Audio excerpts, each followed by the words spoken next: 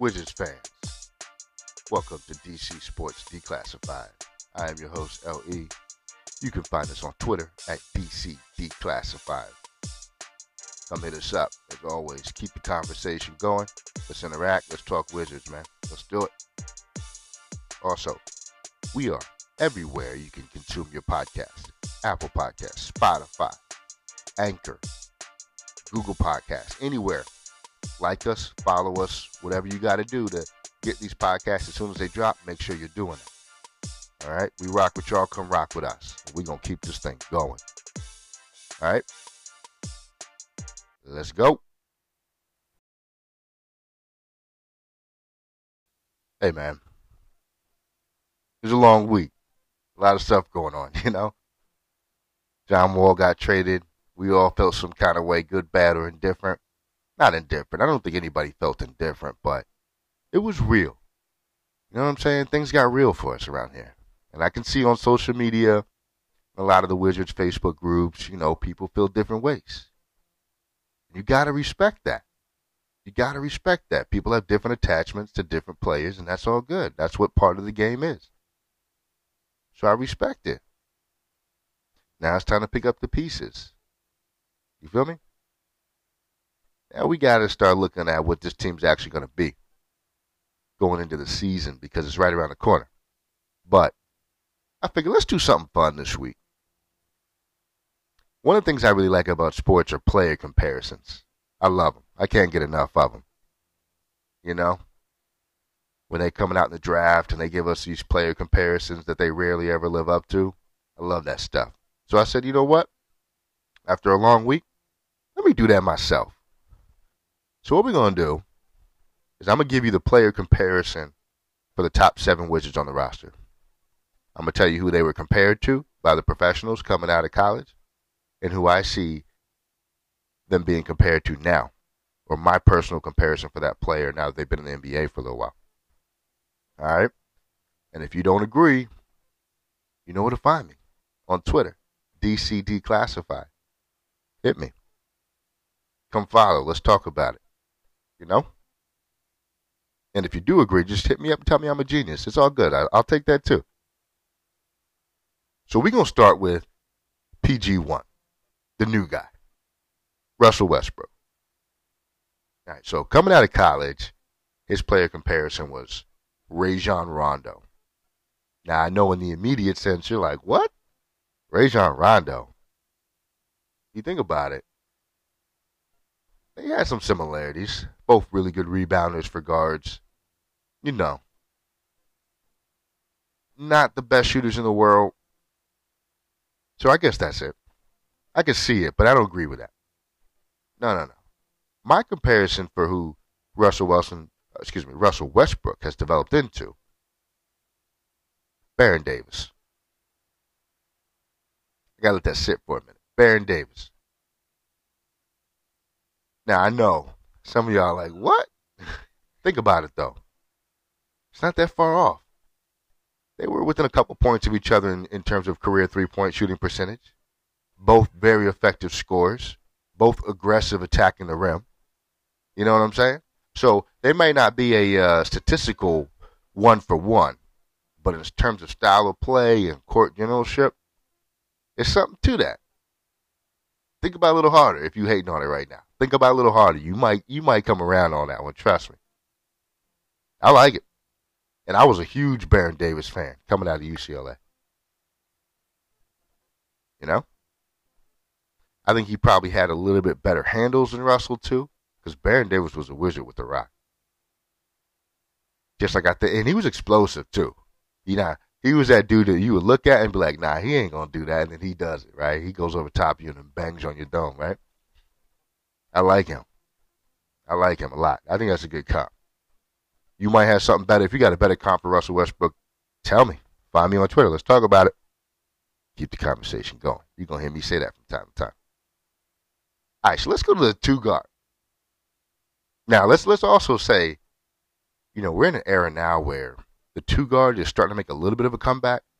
In the mid-2000s, I think, all the way through maybe the last couple of years, the 2 guard was kind of the forgotten feature player on a team. In the 90s, all you wanted to be was a two guard. It was like being a shortstop in baseball. And then we evolved into a small forward league, which we are now still, right? Because the small forward skill set progressed.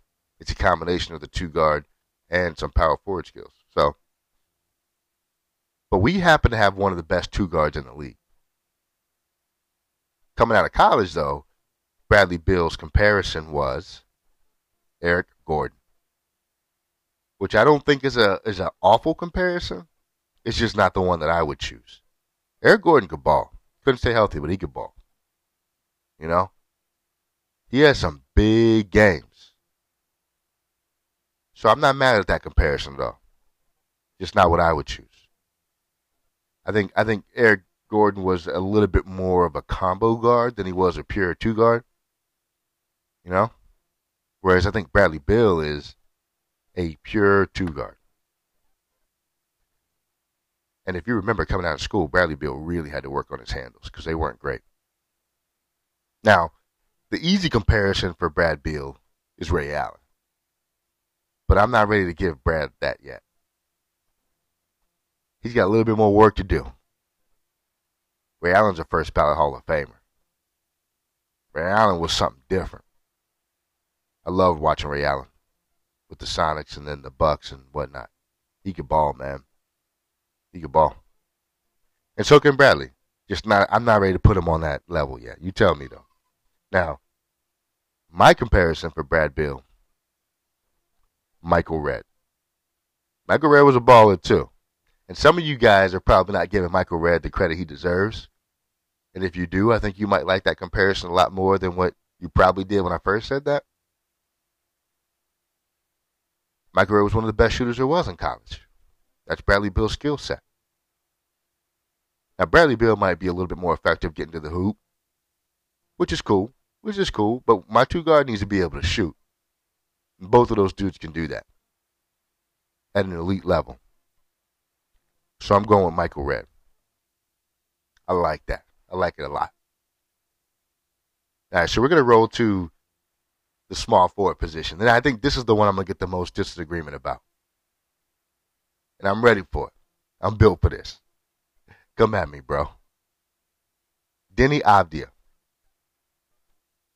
Coming out of school, which was just this past season, into the draft, I should say.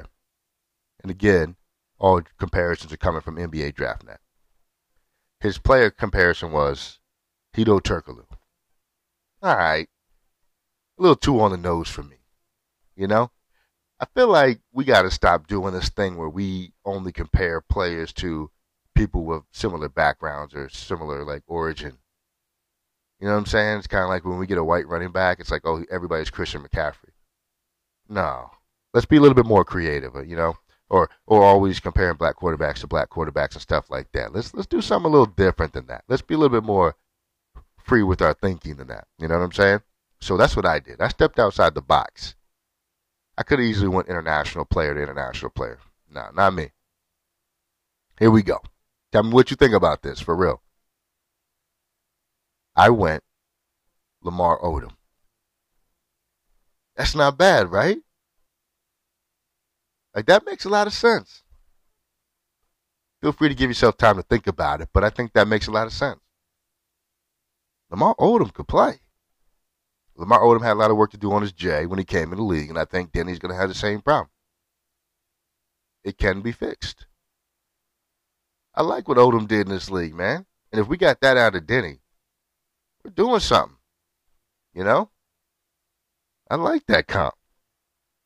Both long, lanky guys. You know, they want to push the ball. You know what I'm saying? They want to create. I think they could, you know, both create shots for themselves. Especially Deni once he fully develops. Lamar was a baller. Now, all the off-court stuff, I'm not putting that on Deni. I wouldn't put that on anybody. You know what I'm saying? But I'm just talking about all the on-court stuff. And I also am praying that Deni doesn't end up with a Kardashian. We don't need that. Just ball, bro. That's it. Just ball. Lamar Odom is my comp for Deni Avdija. I know some of y'all going to be hating on that one. But I challenge you Do your research. You're going to like it a little bit more than you think you do. You feel me? Let me know at DCD Classified on Twitter. Come holler at me. All right, so we did our point guard. We got our 2 guard. We got a small forward. Now we got to go to the 4. And I believe Rui's going to be our starting 4. I think Scott Brooke might have said as much already, but that's what I think. So, coming out of school, Rui's comp was Antawn Jamison. And if you're a Wizards fan right now, you're like, oh, yeah, I like that. I like that. Well, hold on a minute, though. Because, number one, I'm not as high on Rui. I'm not down on Rui by any stretch. I'm just not as high on Rui as I think some people are. I think the kid can play. I think what he's missing for me, and one of the reasons I don't compare him to Antawn, that mean streak, that aggressiveness. You know? That it's my ball or nobody's ball. If you guys remember, Antawn played with a little bit of Dennis Rodman in his game. He was going all out for the rock. He was going to get it. He was going to make plays. A lot of the times he scored with just hustle plays near the rim. I don't see that in Rui. That's why I don't like the comp. You know, Rui's going to be effective as long as the system is designed to allow him to be effective. When it comes to players, that can certainly work in the NBA. Just not my preference. You know? That's why my comp for him is Al Horford. Yeah, Al Horford. Now, I know Al Horford had really strong back-to-the-basket game, and I think Rui still needs to develop that. But they both have that similar style of letting the game come to them versus they're going to go out there and go get it. And listen, for Al Horford, that resulted in some really strong games. It really did. He's put together a really nice career. Where, you know, Rui, I think, can follow similar paths and have a similar type of career. I mean, remember, Al Horford was one of the biggest free agents, right, of his time. I think his first trip into free agency. Kid can ball. He can ball. He's a scorer, too. And if you're a Wizards fan, you know what happened when Al Horford got that rebound against us in the playoffs. Oh, man, it was not good. So I hate to invoke that on you guys, but that's where I see him going. That's kind of the player I see him as an Al Horford type. All right, last starter, Thomas Bryant. Let's talk about Thomas for a minute. He's an interesting player. He's one of those guys that I really like, but I wonder if we're ever going to see it all together, right? Are we ever going to see the complete package of Thomas Bryant? I don't know. Because if he does put it all together, there might be something special there. But I'm afraid that what we're going to see is inconsistent, really good play. But just not on a consistent basis, right? Some nights he's going to do really well with rebounding. Some nights he's going to give you a little bit more offensively than you're expecting. Some nights it's going to be block shots. But if he can ever put those things all together, every night when he shows up to the court, he can make some noise in this league. You know? But he's got to do that. Coming out of school, his comparison was Dwayne Coswell. And I know a lot of you guys are thinking, who? And I am too. I tried to Google it. Man, did I have a hard time finding information on Dwayne Coswell. So I didn't even try anymore. I'm just going to give you the comp. His comp for me is Kevin Seraphin. That's how he liked to have it pronounced. Some of you are going to say Kevin Seraphin, but it's Kevin. He was French. Seraphin was one of those incredibly frustrating players. Because that dude had talent by the pound. But he couldn't figure it all out, how to put it together. I think he lacked a little bit of that mental intensity he needed to really reach his true potential. And as I said before, that's kind of where I see Thomas Bryant right now. Hopefully he can put it all together and then mature into something more than that. But I that's how I compare him because I was a huge fan of Seraphin. I thought he could really be impactful in this league, but he always came up short. He didn't have to, but he did. And I don't want to see that from Thomas Bryant. I want to see Thomas Bryant go out there and give it everything he's got. All the time.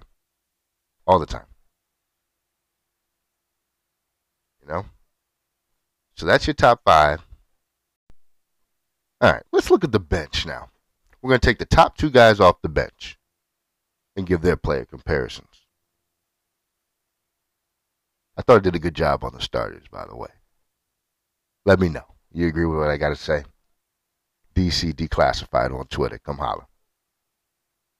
First guy off the bench, Davis Bertans. I know there's some debate about whether or not he's actually going to be a starter. I don't think so. And I agree with the fact that he shouldn't. I think he adds the most value coming off the bench for us, providing that spark with the shooting. He's going to play a lot, no matter what, if he comes off the bench or he starts. But I like him off the bench best. So, Davis is obviously an incredible shooter. He showed us that last year. I mean, dude is lights out.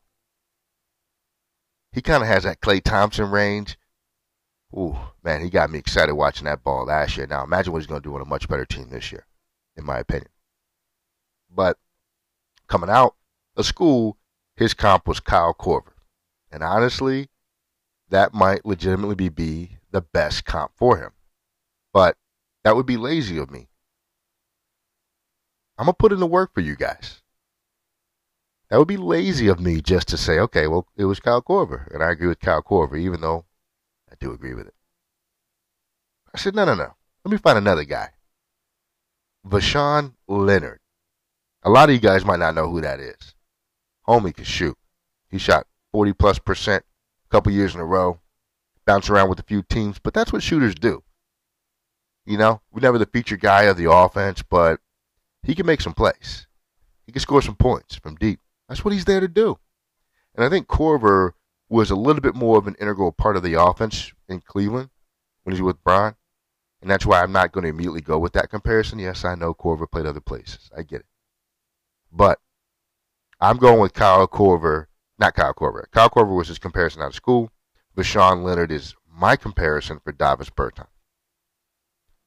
You know what to do if you disagree. Come find me. Come talk to me. Online only. I ain't find nobody. I'm talking about online only. All right. Last player for the comparison is Troy Brown. Now, Troy Brown was a frustrating pick for me coming out of school. Not because I didn't like the dude, but just because it was like another small forward. Okay. Another small forward that is going to take a lot to get to his full potential when we haven't really gotten that full potential from the other small forwards that we've taken. But I like him as a rotational guy. I really, for a while, I was hoping for a lot more from him. I think I've just gotten to the point where I'm like, okay, he is what he is. And I'm the one that's got to accept it. So I did. And I don't really expect too much more from him other than what he's been giving us. But his comparison coming out of school, according to NBA DraftNet, was Steve Smith. Now, if you remember Steve Smith with the Hawks, you're going to look at me the same way I'm looking at you through this microphone and be like, nah, bro. Steve Smith was legit. Troy Brown isn't even remotely there yet for me. So I said, okay. Who else can we comp this guy to? I went with Harrison Barnes. That probably wasn't the first name you thought of, but Harrison Barnes only averages about 15 points for his career. He's a good shooter, and I think Troy Brown can put the ball in the hole when he needs to. But he's a guy that didn't ever fulfill his full potential. I mean, Harrison Barnes, coming out of high school, was the guy. The guy. Don't ever sleep on his high school to college transition. But he didn't live up to that. So now he's a guy. Like, he's a piece to a team. He's probably not the first option. His whole career, he's probably not worthy of being the first option on the floor. And I don't think Troy Brown will ever be the first option. And in truth, he's probably the third option. And I think, you know, when he comes off the bench, Troy Brown can fulfill that same role. I like the kid. He's just not a frontline starter for me. So I went Harrison Barnes. And if Harrison Barnes didn't have that hype coming into the draft, I think a lot more of you would agree with that. But unfortunately for Harrison Barnes, it's hard to shake off that expectation factor, right? Like when a guy's supposed to be an all-world player, it's hard to say I'm going to settle for him just being a dude who can score sometimes. So he'll never escape that. I think that was part of the issues with his career. But player-to-player comparison, removing the hype, I think it's a pretty darn good comp. Let me know what you think. You right? Let's keep the conversation going. All right, so let's take a look back at what we would have had if these players were on our team based on the comps I had. So our starting five would be Baron Davis, Michael Redd, Lamar Odom, Al Horford, and Kevin Seraphin. How many games in today's NBA Eastern Conference would that group win? And I think if you look at it, it would be somewhere in the same range as our team is going to win in the East. That's how I know my comps were good. You know, I think this team probably wins 40, 44 games, something like that, right? And I think that team, if we were to have Baron Davis, Michael Redd, Lamar Odom, and Al Horford, and Kevin Seraphin, would probably do something similar. It'd probably be around the middle of the pack in the East. And then they do it, you know, and then you see what happens in the playoffs. Especially if you have Vashawn Leonard and Harrison Barnes coming off the bench. Now, look, when I first started doing these comps, I bet you were like, oh, you are out of your mind. But then when you hear the whole roster together, you see the similarities in what the production probably would have been, what the record would have been with a similar team. You see? You got to think ahead. Now it all makes sense, right? Anyway, this is a lot of fun. I always like chatting with you all. Once again, come find me on Twitter at DCDeclassified or interact with me on social media, wherever you can find me posting stuff about the podcast or the Wizards in general. Let's talk about it. Keep the conversation going.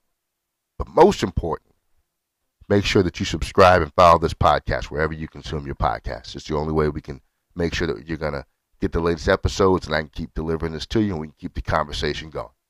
Wizards Nation, I am out of here. Have a blessed week. Stay up.